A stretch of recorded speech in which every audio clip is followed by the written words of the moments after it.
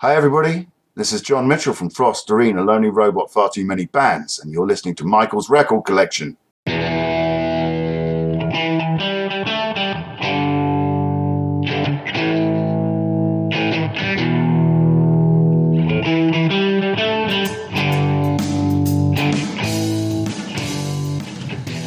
Hey everyone, welcome to Michael's Record Collection, the podcast that talks about great music with the people who make it and the people who love it. This is episode number 75, and for this episode I had the pleasure of speaking with songwriter, musician, and producer John Mitchell. Many know John as the guitarist for the British progressive rock band Arena, or from his work with Frost, It Bites, and Kino. For the last several years he's been putting out top quality solo albums under the name Lonely Robot. There's a new Lonely Robot album dropping August 26th called A Model Life, and it's John's most personal and introspective album to date. But through it all, he retains his usual pop sensibilities. I love it. I think you'll love it too. Before we get to that interview, I'd like to remind you can follow me on social at Mike's Records on Twitter and at Michael's Record Collection on Facebook, YouTube, and Instagram. Visit michaelsrecordcollection.com where you'll find links where you can sign up for my free newsletter, and visit my Patreon where you can support this independent podcast and newsletter for as little as $2 per month. Simply find the right level for you. All those links are at michaelsrecordcollection.com. You can also email me at michaelsrecordcollection@gmail.com if you want to give me some feedback, ask a question, or just say hello. All right, let's get to that interview with John Mitchell. Here we go. Welcome to Michael's Record Collection. I'm very excited to have with me today John Mitchell. John, thank you for your time today. Thank you for inviting me, Michael. Glad to be here. You've got a new album out under the Lonely Robot moniker coming out on August 26th on Inside Out Music called Model Life. Can't wait to get into that with you and some various other points throughout your career. But I'd like to start by asking you if you can remember your first favorite record. Yeah, my first favorite record was an easy one, and I tell you why. It was a sad time in my life because it was shortly after my dad died when I was about 12 years old. But for some reason, my sister insisted on playing "Move Closer" by Phyllis Nelson about 600 times. She would play it, like when you had that function on vinyl where you could start like an auto repeat thing on vinyl. Mm-hmm. So she would play this again and again and again and again, and I was like, please stop playing that album. That single. And one day she did stop playing that single, thank goodness. And she started playing exactly this, literally within days of stopping playing that, she started playing Hunting High and Low by a-ha, which is obviously a pop album. You probably expected me to say something like Tarkus or something, didn't you? But No. I think you have tremendous pop sensibilities. Well, that's it. That's kind of where I come from, primarily. So yeah, I did. I absolutely fell in love with that record. To this day, I still listen to it regularly, and I think it's a work of genius because yeah. I mean, ostensibly they were like pin-ups, weren't they? Those guys, they were handsome young guys, and the ladies loved them. But if you actually listen to it, there's a lot more sort of darkness going on. There's a lot of bleakness about that record, and some of the lyrics are very bleak, and the orchestration is very epic. It's kind of like it's anything but just a pop album, And of course, later on in their career, you got to see what they were really about, and they were just, hiding their talent under pop bushels, as it were. So yeah. That's my cat. Shh. We're on TV. Shh. All right. No. Okay. Yeah, I've had dogs on the show, but never. This is my first cat, I think. He's a ragdoll cat, and they're known for being very needy, and they call them dog cats. Because primarily you can throw things and they'll go and fetch them, and you can take them for walks. Oh, nice! So it's kind of like a dog, but without pooping everywhere. So. That's great.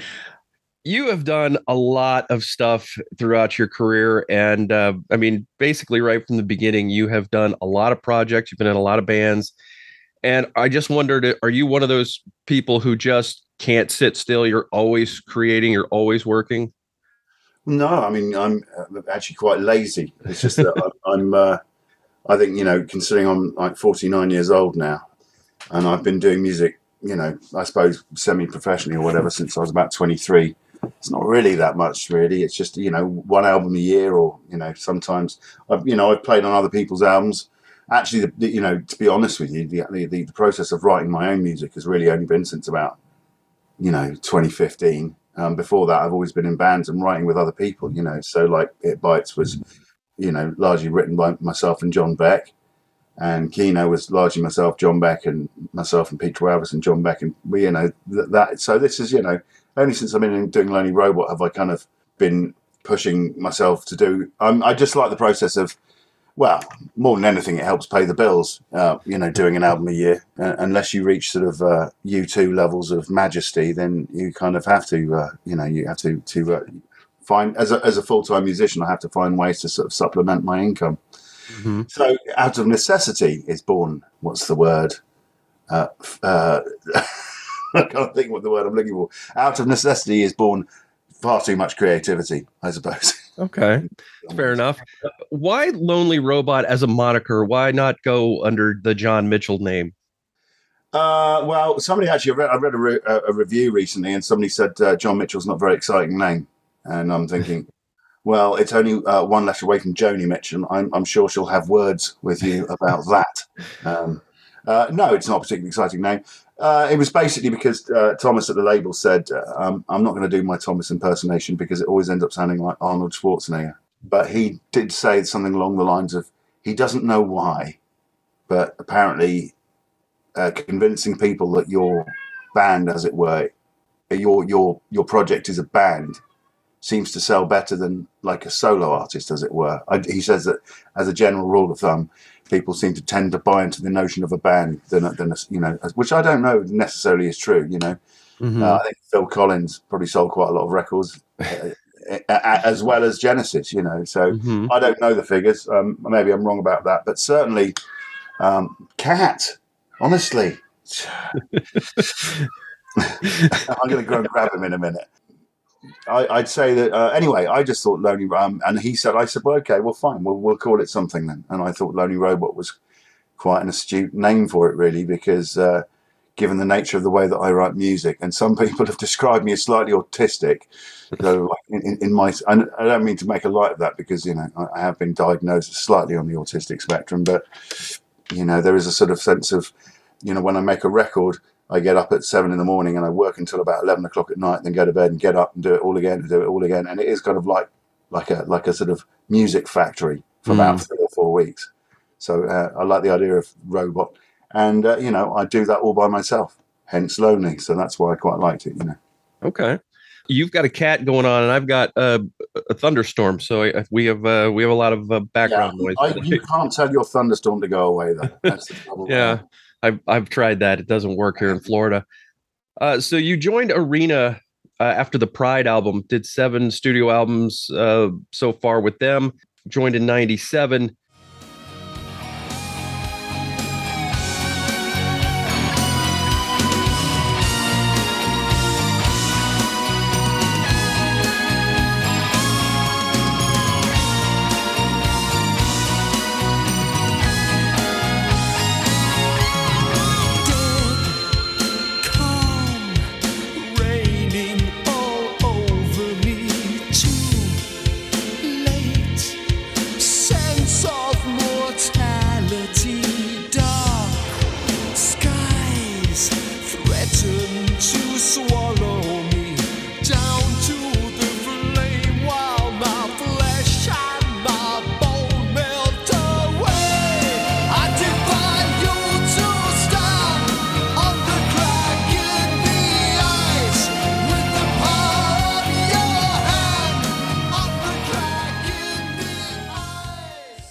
Got a new album coming out this year, The Theory of Molecular Inheritance, due out in late October, with pre-orders shipping worldwide in September. Can you give us any hints on what Arena fans can expect with that album? Well, Damien Wilson, for starters, they can expect him. He's new to the fold. I've got good vibes about this album, mainly because one of the things I always think lets Arena albums down is appalling album covers. And I think anybody in Arena would probably agree with me on that. We've had some real stinkers when it comes to album covers. But this time we've got David Wyatt involved again, who did Contagion, and he did Pepper's Ghost.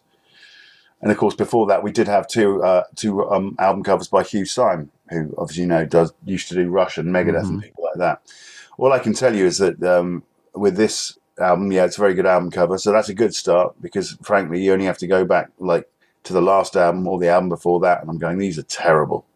I mean, I know progressive rock is famous for terrible album covers, like, really appallingly, like, a wizard on a cliff holding a ball or whatever. I don't know, but this, I think this album. Anyway, aside from that, musically, I think it's very strong, and I think that we spend a lot longer doing it than we have done in, I think, I think and obviously I produced and mixed it, so it's going to sound expensive, and and we've done all sorts of. We've done like a little booklet with this one, so that you can see the artwork in its full glory, and the lyrics. And so I think it's I think it's the strongest thing we've done in. I mean, there are arena albums I'm fond of, like Contagion. I'm very fond of. I thought that was a good album. And before that, I quite liked Immortal, and I quite liked The Visitor. Although I didn't really like The Visitor because I didn't really like Paul Wrightson's singing. But what do I know? Okay. I probably shouldn't say that out loud, but it's fair enough. It's honesty's good. But I had Clive Nolan on the show way back in episode 19, and he said something interesting about when I asked him about, does he still get excited playing, Jericho, for example, or something like that? And he said that he still loves playing those songs live. What he doesn't love is rehearsing them. And I wondered how you felt about playing songs like A Crack in the Ice or The Hanging Tree all these years later. I mean, there's some songs I really don't enjoy playing live. I really don't enjoy playing The Butterfly Man because it's so slow and dreary. And for some reason, people like that song, and I don't like that song. You said honesty is the best policy, so here we go. Fair enough. But I don't like. I really liked Jericho. I thought it was, I like the first half of it. Hanging Tree. I always enjoyed playing that one. I think anything that's melodically strong. I mean, there are certain songs that appeared in the set list that we've been told we're going to be playing when we go on tour in October, and I said no, we're not playing that. That's just terrible. So I do have some say in the band. Having I mean, I'm pretty sure I'm due a gold watch right about now for services rendered. Yeah, there are some. I mean, Crack in the Ice, all the stuff off of The Visitors is great fun to play. I mean, it's actually a lot of the stuff that we wrote later on, which I'm not so fond of. I think it's like, as a band, I think, Clive has just, he's got his own thing going on with his musicals and whatnot. And I think I think perhaps what I like about this new album so much is the fact that we have actually genuinely all focused on it 100%, and it really, really sounds strong. I think it's the best album we've done. I really like Contagion, and I think it's certainly the best album we've done since Contagion. And I'm not just saying that, I really do think that. There's some really, really beautiful songs on there. And I think the artwork's strong. I mean, I'm actually excited about this one. Whereas, it's difficult when you've been in a band for such a long time. You can get quite jaded and go, do we really have to do that? And so, I think I'd actually, and it's good having Damien because, he's a good energy. Not saying that Paul wasn't a good energy, but it was quite clear towards the end of Paul's time in Arena that he didn't really want to be in Arena. He just didn't have the heart to tell us, so. Okay. Yeah. Let's go back to one of your many bands, projects, whatever you want to call it, that maybe is a little lesser known, and that's The Urbane. You put out 2 albums, 1999's Neon, 2003's Glitter. Is it any wonder?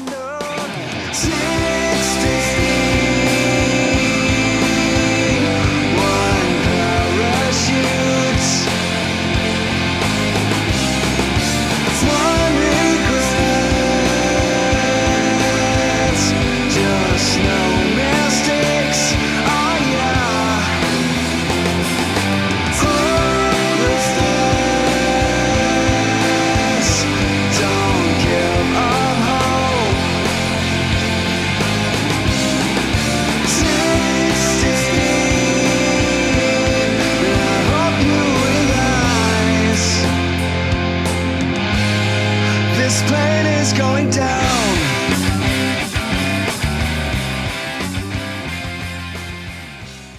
Fantastic songs on the poppy side, like Aeroplanes, Loop, Parachute. And there's a great cover of Cyndi Lauper's Time After Time on Glitter.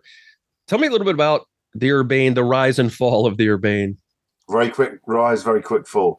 Well, I mean, I tell you what, I wouldn't change any of that for the world. I mean, I did it because at the time, you know, it's funny. I mean, I always grew up liking certain progressive rock bands, but, you know, you got to understand at the time I was like 23 years old or whatever. And I was really into like alternative rock, and I really wanted to do an alternative rock band. And so, you know, that was the thing that I was into at the time. And I really liked, you know, like the Goo Goo Dolls, and I really liked the Lemonheads. And really, I remember going on some radio show with Arena and some guy asking me what music I liked. And it was a progressive rock radio show. And I said, I actually quite like the Lemonheads. And he was German, which meant that he, he was quite forthright. And he said, what? That primitive music? And I thought, oh yeah, primitive music. Well, it is primitive music, but, you know, the Police is primitive music, and I happen to like primitive music, you know, and I happen to not like overly technical progressive rock music. So, you know, I always find it odd. I always speak to fans of prog rock or whatever, and they, you know, they're surprised that I don't spend my entire time listening to progressive rock. But then you wouldn't, would you? Mm-hmm. I'm well, maybe you would. I mean, I think, you know, I'm a fan of many different genres of music. You know, I like country pop. I like all manner of things, really. And, you know, I think progressive rock suits a certain mood, doesn't it? When you're in a certain mood, I might stick on The Wall by Pink Floyd if I'm feeling a bit maudlin. But, you know, I'm not going to listen to that all day long. And, you know, sometimes you want cheering up with a bit of Cyndi Lauper or whatever. Yeah. It's, you know, I'd find it very constricted to only like one genre of music. I think that would be an odd thing. But, you know, some people do just like listening to progressive rock all day long, I suppose, and that's kudos to them. Yeah, we all have our favorites that we gravitate toward, but it's going back to your question about the Urbane, though. Well, I did this thing and I released it, and it sold a couple of thousand units, and we were quite happy with that. And then Inside Out decided, well, Thomas really liked it, Inside Out, and this was the first time I'd ever worked with Thomas. And we did the second album, Glitter, which was a bit more polished than the first one. Time after, sometimes you picture me, I'm walking too far ahead. You're calling to me, I can't hear what you said. You say, go slow, I fall behind. The second and unwind. If you're lost, you can look and you will find me. Time after time. If you fall, I will catch you. I'll be waiting. Time after time. If you're lost, you can look and you will find me. Time after time. If you fall, I will catch you. I will be waiting. Time after time.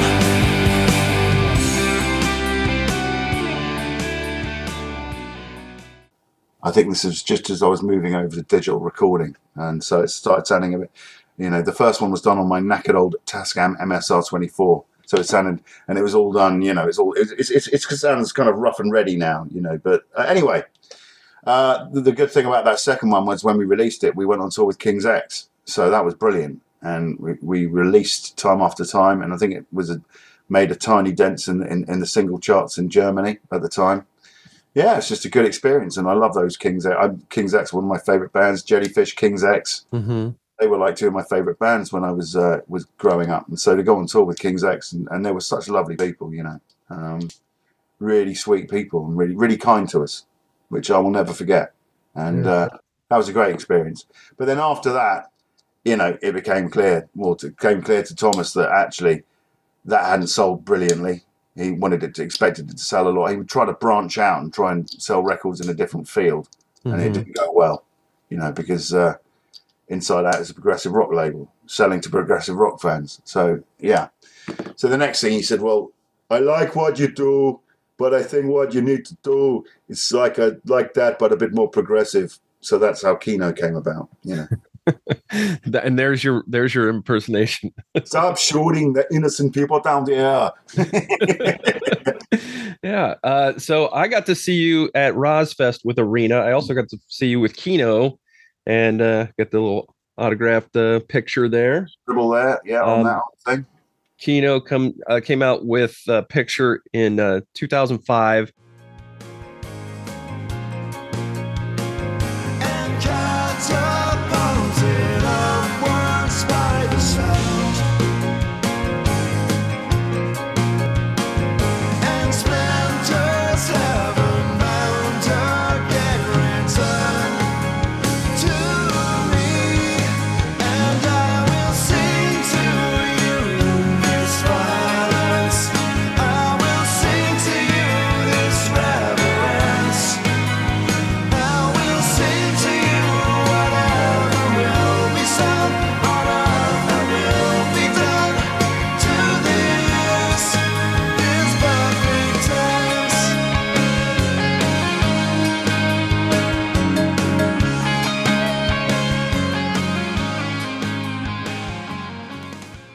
And not till 2018 for Radio Voltaire. Picture was my album of the year in 2005, and you just explained how you guys how Kino came about. How did you guys as musicians, did you already know each other, or how did you find each other? Well, it's quite simple. I always wanted to play with, do some project with John Beck. And I'd been, we were going to Japan with John Wetton around that time, or just before we did Kino, like 2003 maybe.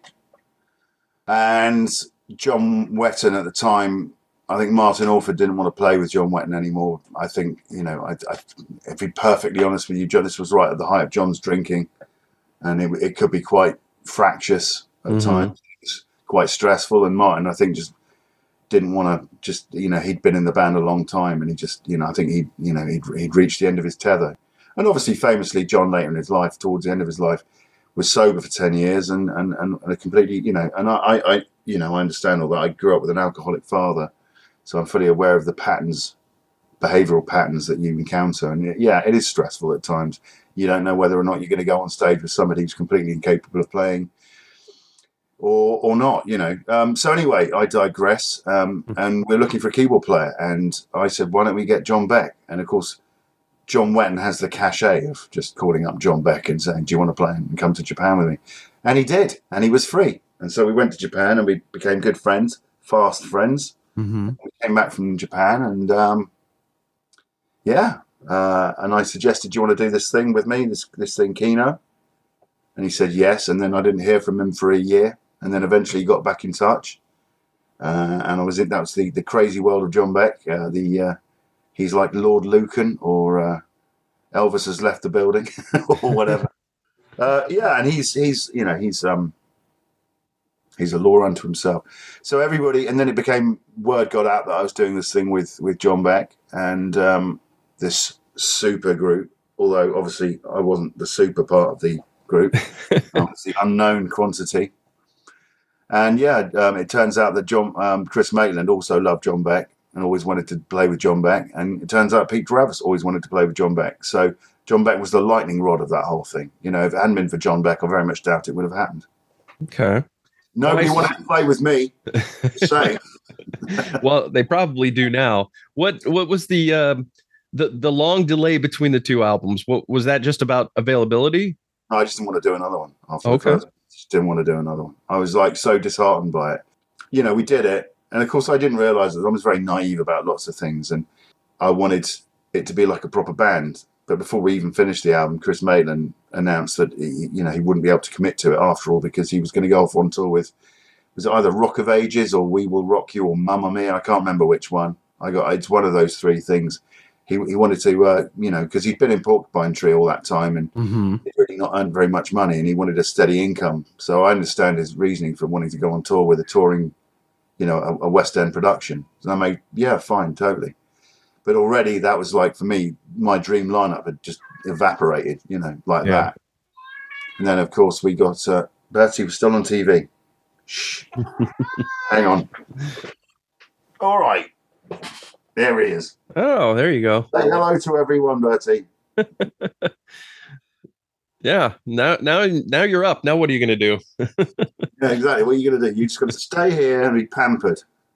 So yeah, and then what happened? Oh yeah, and then we got Bob Dalton in. That was John Beck's idea. We had a drummer called Steve Hughes briefly. He was in Big Big Train. I don't think John Beck particularly thought he was right for it. As you know, he was a bit. His timekeeping was a tad. Well, I think he thought it was a tad erratic. Maybe. I'm not sure. I don't want to speak ill of the guy. I really liked Steve. He's a nice guy.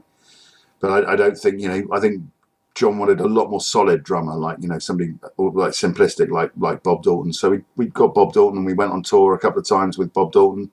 And and then we started having to fill out the set with additional material from the back catalogues of It Bites and Marillion, so that we had we could do an entire set. Because we only had the one album. So if you want to play for an hour and a half, you'd have to start playing Marillion songs and It Bites songs. Yeah. And obviously we played a couple of It Bites songs, and I think a light bulb went off in Bob Dalton's head and said, well, this sounds like It Bites. I'm like, well, yeah, but Keno did sound a bit like It Bites, I suppose. So then once we came off tour, we finished doing that. And the other thing was Pete was always busy with Marillion. And I was like, ugh. Okay, this isn't really going to work the way I planned it. I wanted it to be a bit more.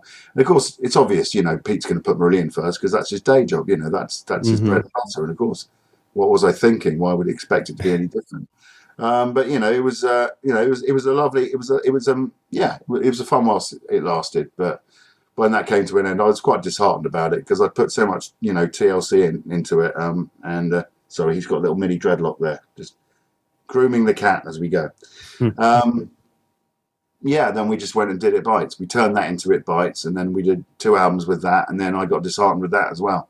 And I came to the conclusion I don't really like being in bands because you have to depend on other people, Yeah, especially when they have other responsibilities as well. Yeah, totally. And it's always the thing is with a band, and as with all the best will in the world, the band shouldn't be a democracy. The ship needs a captain, and there's always somebody making more effort than the next person. There's always an imbalance with like within Frost, it's Jem Godfrey's band. It is Jem God. Whatever he says goes because it's his band. That's not to say that I don't have some sort of creative input in the process, but ultimately the buck stops with Jem, and I'm fine with that. But in a band where I'm supposed to be the guy writing the music, and that's quite a big part of it. I kind of feel that I don't like slackers. Yeah. You talked about Frost, so why don't we talk about Frost now? You started this with this one. Oh, not that old thing. This old thing. I love this thing. I love this. I know, but that was such a long time ago. I know. So was this one now. Everyone still goes on about them. That's progressive rock for you. Yeah. We'll talk about that if you want. Yeah. So how did you and Jem cross paths? He heard the Keno record. He went out. He wanted to write a progressive rock record, and he wanted to do that because he spent a lot of time writing pop music for people, in the UK.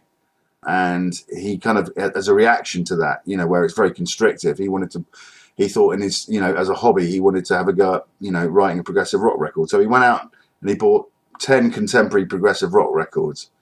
And he said he hated all of them except one, which was the Keno one. And he got in touch with me. I think he sent me an email. He managed to track me down because it was very easy to find me at the time. It still is. And he sent me, as I say, he sent me an email saying, do you want to play on my album? I thought, oh, yeah, here we go. This is going to be some guy in his bedroom with an 8-track recorder or something. So, I said, yeah, well, okay, what are you going to pay me? Typical breadhead, obviously. And I went down to his place and I walked into his studio and they're like Ivor Novellos everywhere and gold discs. And I was like, John Mitchell, I think you may well have misjudged this situation. So we became fast friends, and then we, I helped him put the first incarnation of Frost together, which was me, him, Andy Edwards, and John Jowett.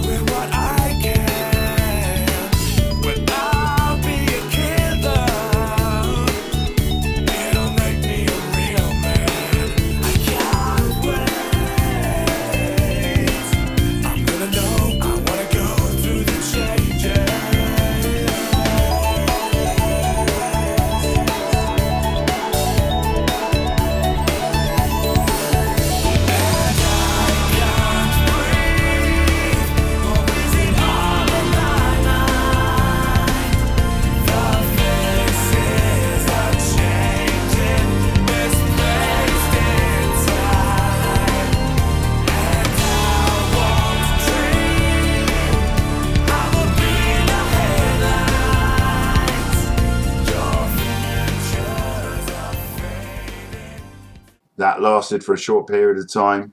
I think, yeah. And then Andy didn't want to go on tour anymore. And I think there was a bit of friction between John and Jem. So that ended.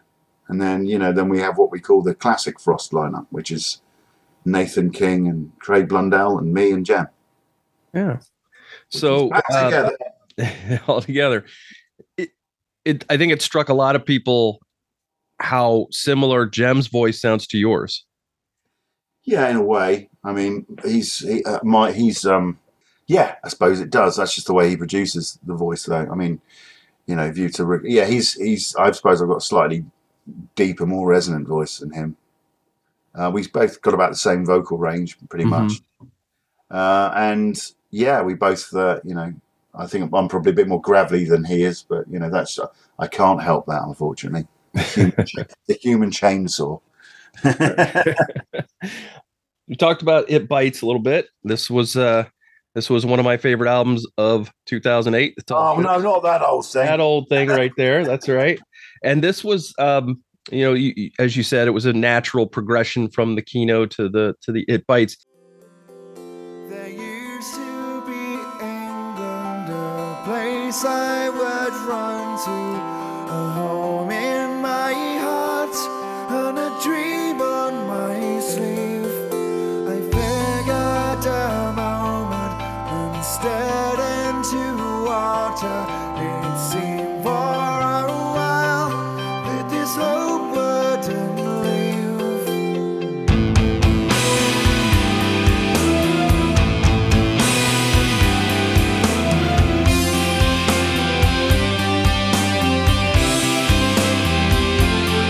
Run away, she said, all is eventual. Run away now, run away from this life. And I can't help believing in the absence of feeling, 'cause I'm turning away from my heart. Still I don't want to turn, 'cause turning makes you fall. I'll find you, I'll find you, I'll find you. Was there any concern on your part about winning over longtime fans of the band, taking over for Francis? How did you deal with it? Yeah, I mean, of course, and there was a lot of people that weren't on board with it and thought, that some people just love Francis. He's got them by the throat. Literally. No, he's a very charismatic guy. I've kind of got to know him over the years. We get on okay. Yeah, but he is very, he dominates a room. He's an alpha male, and that's the way of it. And I'm very much not that. Well, I'm not saying I know how. I'm just a, I suppose I'm a little bit. I'm not as tall as he is. I'm not as all encompassing as he is. But I have my place in the world, and a lot of people love those two albums. So Yeah. I do remember I did the first gig I did, and there was a couple of people who came down from Scotland, and we played at Carnegie Hall in Workington. And I remember a couple of guys, Scottish guys, like literally walked out within the first song, and I just thought, well, fuck it, whatever, excuse my French, well, whatever. You're fine. You can't care about these things really. I mean, the mistake is to go looking for trouble. Don't look on internet forums. Don't look, because you're always going to find some naysayer. Mm-hmm.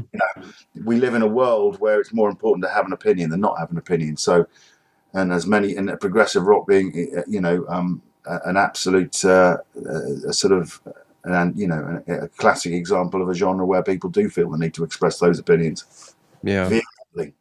Yeah, it's important for your opinion to be correct also in this day and age. Well, I don't know. I mean, you see these people on internet forums going, this such and such Rush album is absolute rubbish and whatever. And it's just like, I can't imagine having the time or the energy to go around decrying something I don't like. If I don't like it, I'm not going to let it into my life, am I? Who are these? It's just an odd phenomenon to me. Don't waste time on it. My mum said, if you ain't got anything nice to say, don't say anything. Yeah. I think that's the best advice, really. Exactly. So if you're watching this and you happen to be somebody that sits on internet forums trolling people, I'm going to get your name and address. I'm going to come around and give you a sharp smack. I've got better things to do.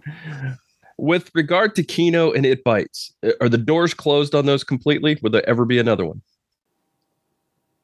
I will never say never. Never say never, but with It Bites, we have to do another album because we signed a contract. Okay. With Keno. I mean, yeah, the last one, I'll be perfectly honest with you, was very much Keno by name alone. I mean, I spent about a sum total of 9 hours working with Pete Travis on that album. He had, like I say, he's a busy guy, and he was off to New York to do his Edison's Children thing, so he didn't have much time that he could spend on this. Yeah, so we spent about 9 hours working on songs together, and then he disappeared. John Beck, in all honesty, played on one song. It's not really Keno, and he was busy playing with Fish at the time, and I couldn't tie him down either. And yeah, I'm the guy who's producing the album and mixing the album, so I'm the guy responsible for delivering it. And like nobody else seemed to understand that concept, that we have a deadline. Yeah. And John Beck's very much, well, we'll work on that when I get back from Fish. I'm like, dude, there isn't time. I took this on. I mean, if we were to do another one, it would have to be a lot more involvement from the other two. And I didn't. And with Chris Maitland, it's. I kind of felt like, after the way it went with the first album, I thought I kind of liked the idea with maybe getting Chris involved again. But then I thought, so much water has passed under the bridge, and to be honest with you, it's been a long time since I've seen the guy. And to be honest with you, the way I work with Craig is my favorite way to work. So. And I think we should. It was me that put the thing together in the first place. So if anyone was up in arms about, oh, he's not involved or whatever, it was my band. I'm sorry if that sounds massively egotistical, but I was the guy that was asked to put it together. Yeah. No. So just being honest again. This is what we're here for. I'm gonna, before we get to the new Lonely Robot album, one more album I want to talk to you about. Actually, it's an EP. Something that at the time I was doing progressive rock radio show on the internet. A lot of my fellow internet DJs, as it were talking about this EP, right? A group called Flash Range that you were involved with. Oh yeah, 2009, and it's called On the Way. It was 4 songs.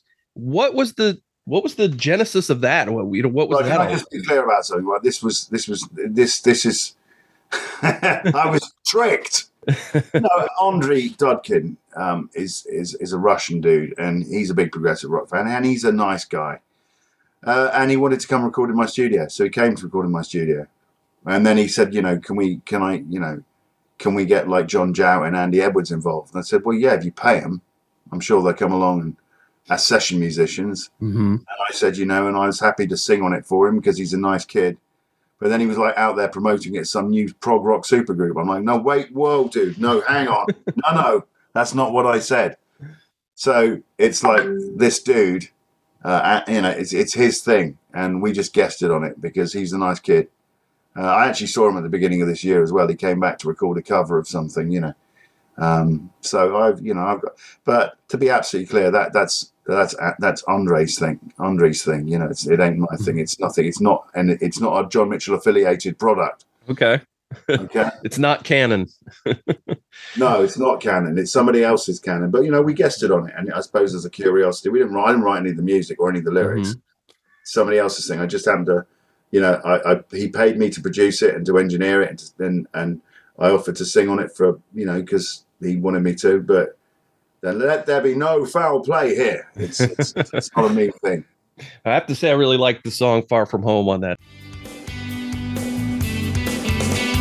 Travel far away, apply for more than much. Except after a cup of coffee, get your friends in touch. Now the episode is coming to an end, and transformations in your life that no one understands. Home, far from home, and wordless evidence.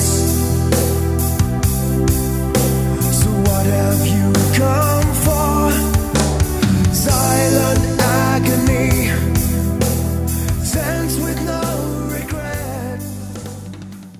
I think you guys. Yeah, I thought I had quite a strong chorus, and actually I had a cold at the time when I sung that, and I quite like the way my voice sounded on that song. No kidding. Speaking of cover songs that you just were, Yeah.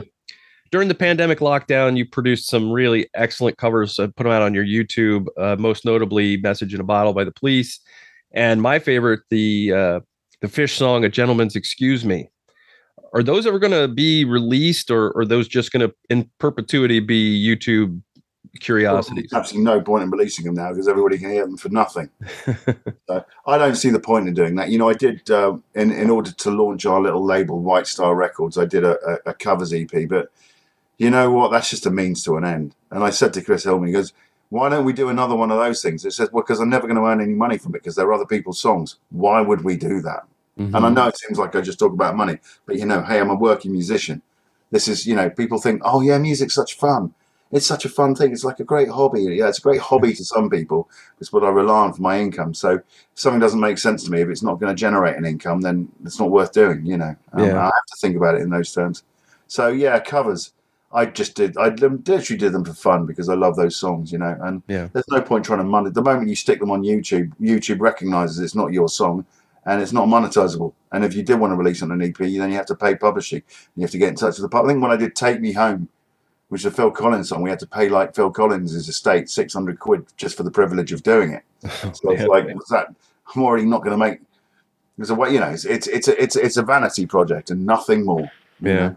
That's why I didn't. So no, I'm not going to be releasing them anytime soon. Okay, so let's talk about Lonely Robot. Your 5 studio albums since 2015, and this new one just about to come out, Model Life. The first thing that strikes me is how different the artwork is from your previous Lonely Robot albums. What was the thought behind that? Well, because it's really simple. You know, I had a long conversation with Thomas. I said, look, we've called this thing Lonely Robot because you wanted it to appear like it could potentially be construed as a band. I mean, everybody who knows me knows it's not a band. It's just me going up with Monica, like Fatboy Slim or something. So yeah, it's. But you know, a lot of people the first 3 albums are a trilogy, obviously being 3 albums, and a lot of people associate the imagery of the astronaut, you know, the spacesuit and the robot, and they associated it with those 3 albums. And I said to Thomas, do you not think moving forward I should maybe go under, like you say, make music under my own name or something, because I don't want to be. I know progressive rock is famous for you know, a lot of people, you know, recreating the past, and like certain bands in the field of progressive rock keep making the same album again and again and again and again.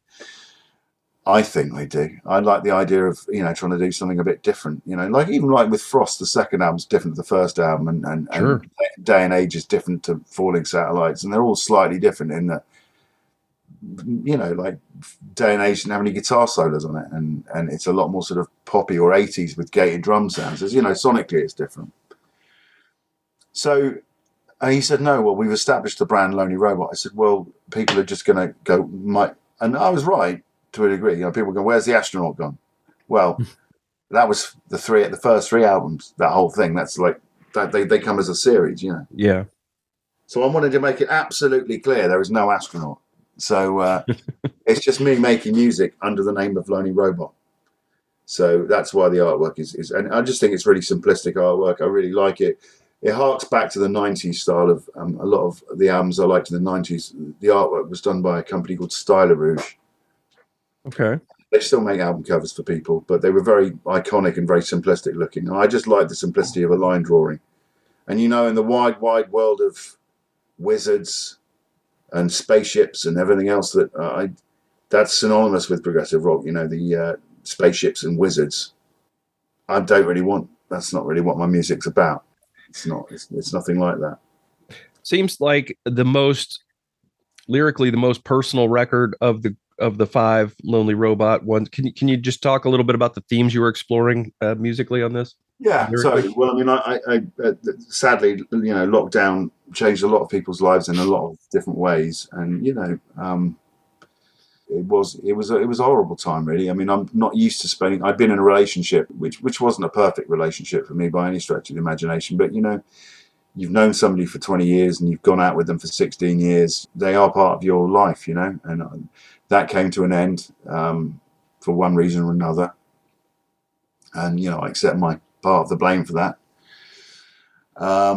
And yeah, it's just very difficult to, you know, overcome something like that. Oh, someone's at the door. Hold on. It's a bit of a different doorbell. So yeah, and that was very sad. And yeah, so, you know, some of the songs are about that, coming to terms with that, like Recalibrating.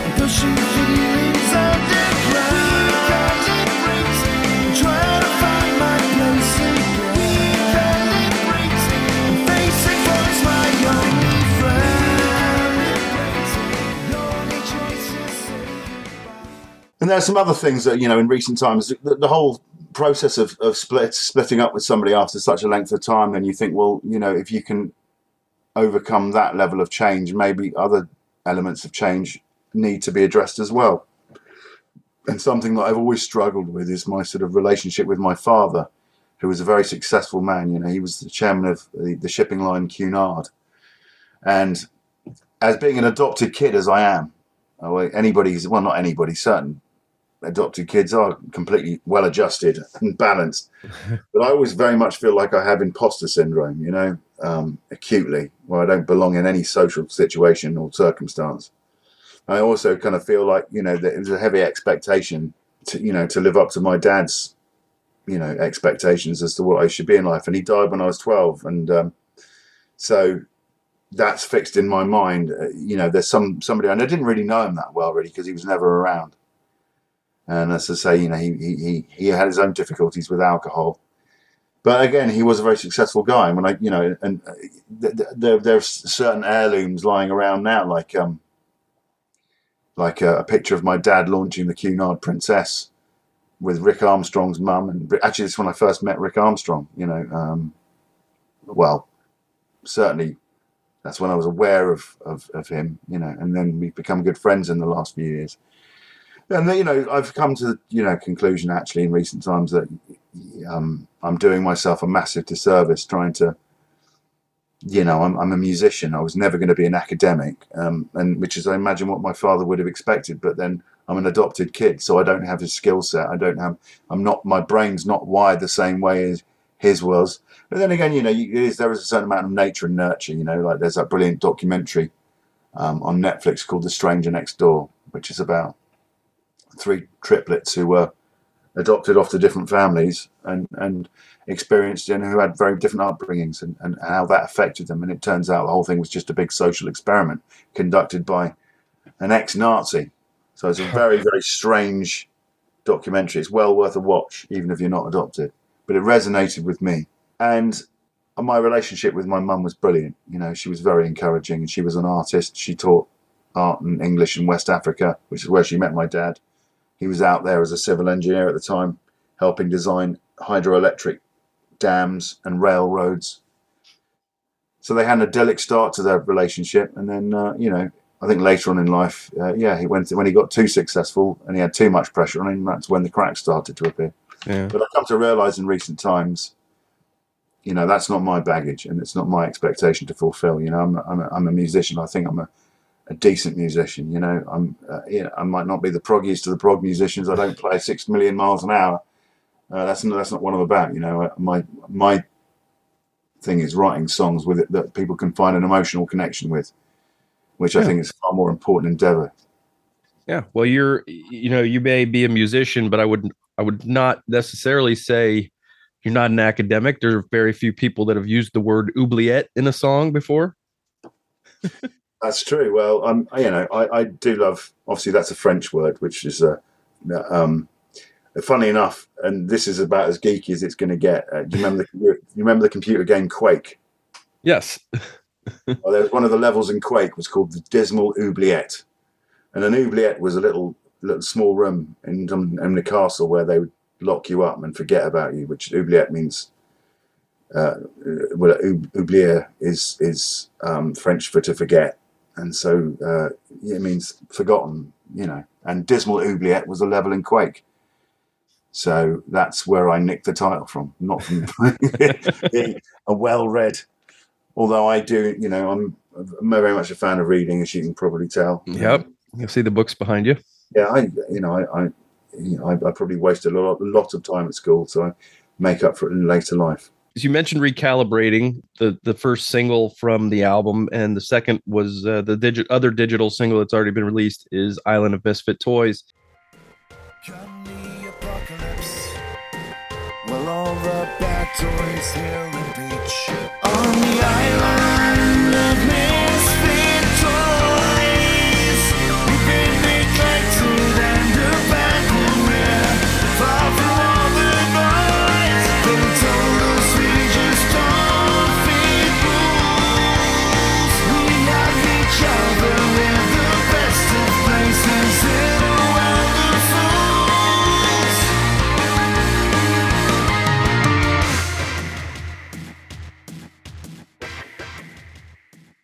How much say, if any, do you have in what songs get released ahead of the album? Well, I have total say, although it's suggested, and normally actually it's quite obvious which ones are going to be released. As I say, I'd like to use the word singles, but they're not really singles, are they? They're pre-release tracks. Mm-hmm. And Freddie at the label, he said, well, I said, which ones do you want to do as singles? And he said, well, this one, and this one. I'm like, well, that's exactly the ones I would choose as well. So, yeah, we're on the same page, which kind of means that I think I've more or less done my job in if I've chosen the songs that I think would people, some people. I mean, we made a silly video for Island of Misfit Toys, which is it's just like pretending to be a kids' TV show presenter, which is absolutely nonsense. But I had a whale of a time making it. You talked about your long days when you work on an album. How long did it take you to put this album together, start to finish? 4 weeks. Really? That's everything from not having a note of music to handing it over. What was the first bit that came to you from this album? First bit was the song Model Life. Do you remember when we raced little clouds? I told you you're beautiful, and you said you were proud of me. So where did it all go wrong? Did we just miss the part where we take care of this model life instead of tearing apart? In a model life, I would not feel shame. I would be enough. I could leave this game. These wasted days, through the sunken eyes, I could see myself in a model life.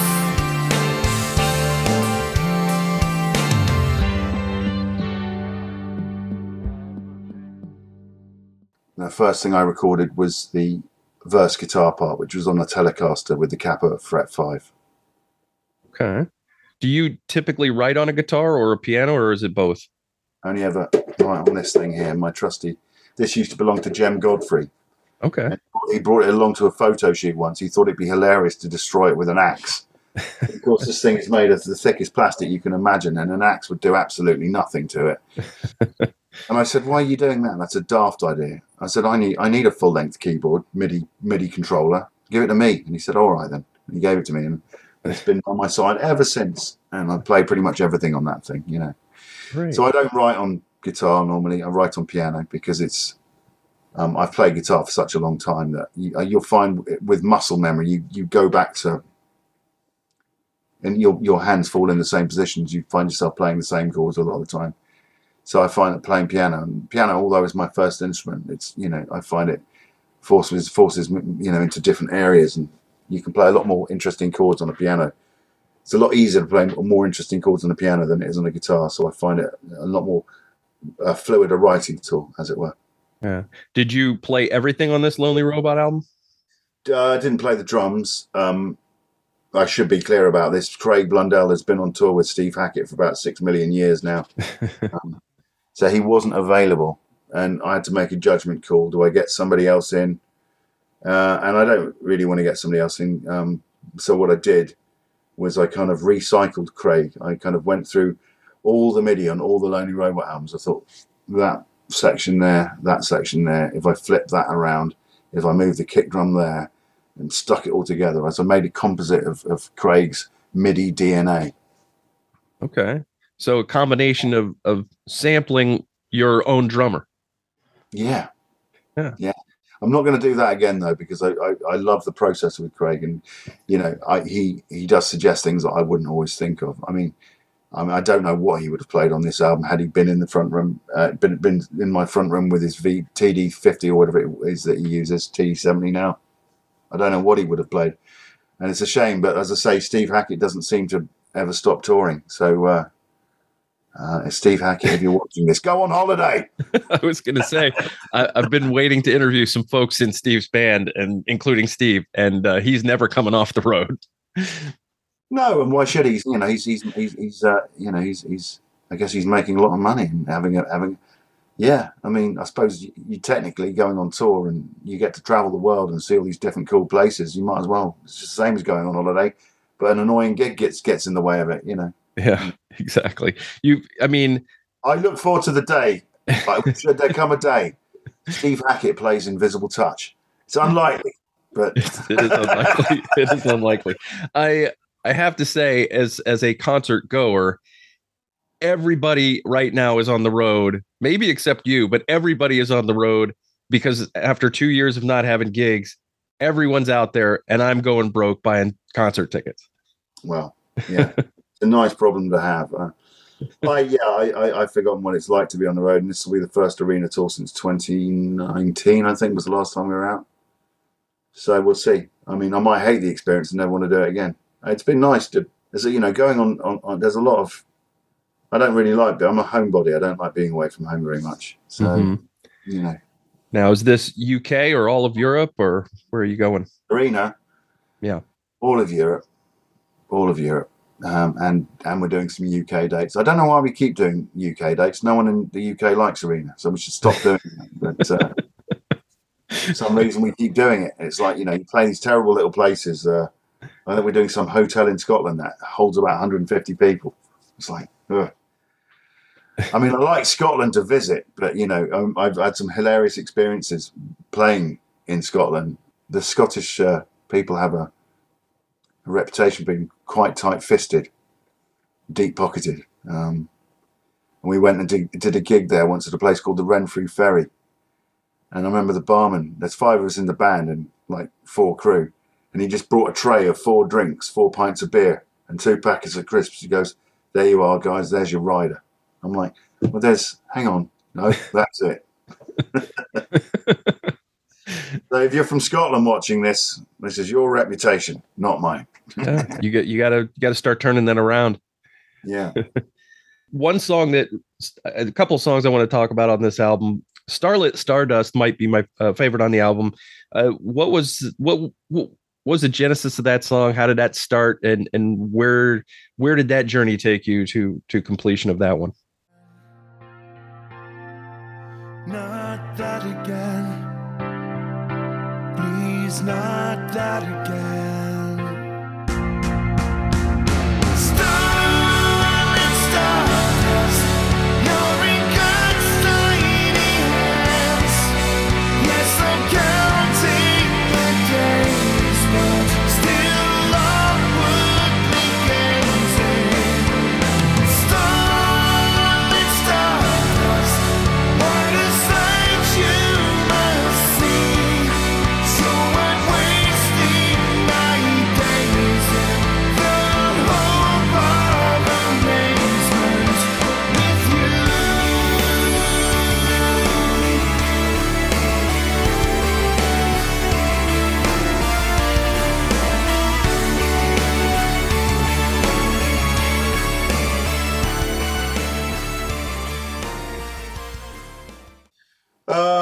song is it's kind of it's a sad song in a way.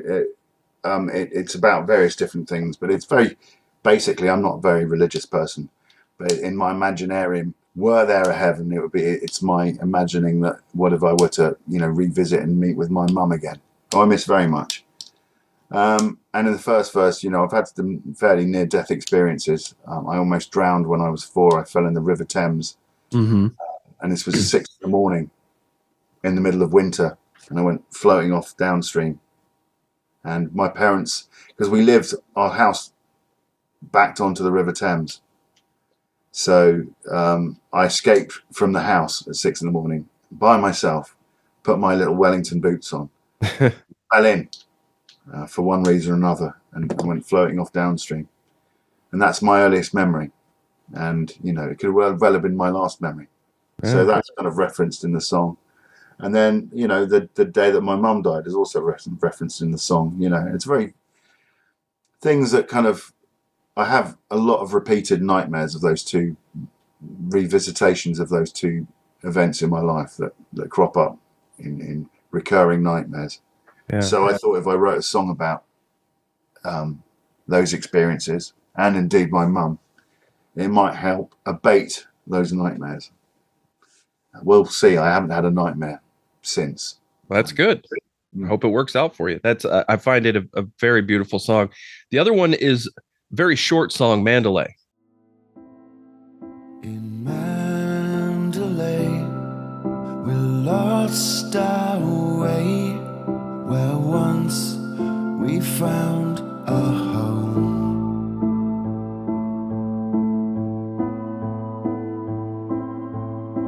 The garden was in twilight and the weeds were overgrown. The statues were in shadow, the windows cracked and bare. In Mandalay, you face away without a care. And this one is like I said, it's not even 2 minutes long. Some people wouldn't even maybe think to put them on the album, but what was that one for you? Well, a friend of mine, Grant, said to me, "This is one of your prog baiting songs because it's it's about 2 minutes long."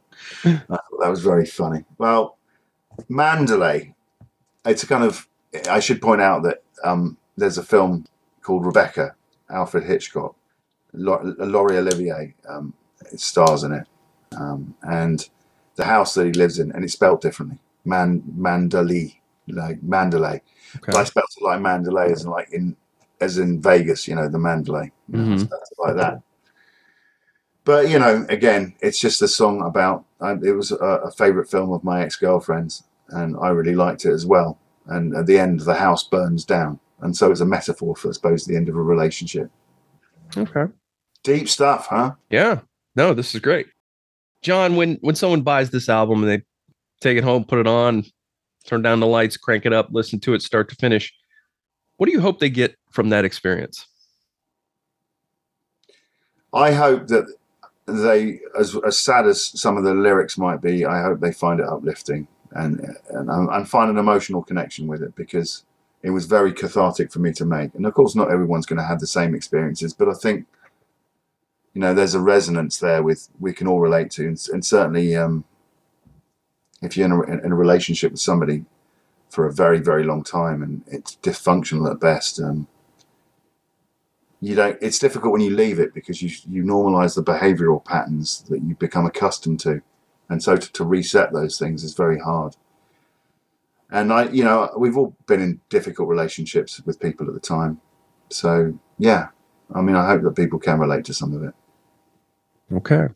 The album is, like I said, it's coming out here just really soon, August 26th. It's called A Model Life on Inside Out Music. I appreciate you telling me about this album, little background on you and your history, and people can find you at johnmitchellhq.com. That's correct. Okay. And you're somewhat active on social.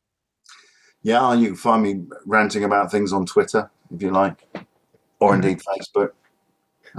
So yeah, I'm omnipresent to a degree.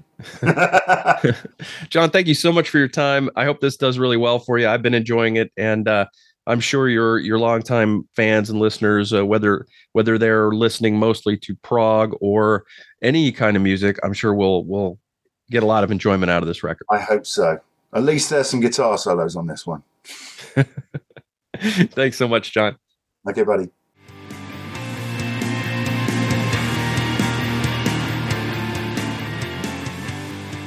Michael's Record Collection is hosted and produced by Michael Citro. Logo graphic courtesy of Jerry Cutchins. Follow Michael's Record Collection on social media, at Mike's Records on Twitter, and Michael's Record Collection on Facebook, YouTube, and Instagram. If you like what you hear, you can support the show through our Patreon at patreon.com/Michael's Record Collection. For the free newsletter version, go to substack.com and just type Michael's Record Collection into the search bar.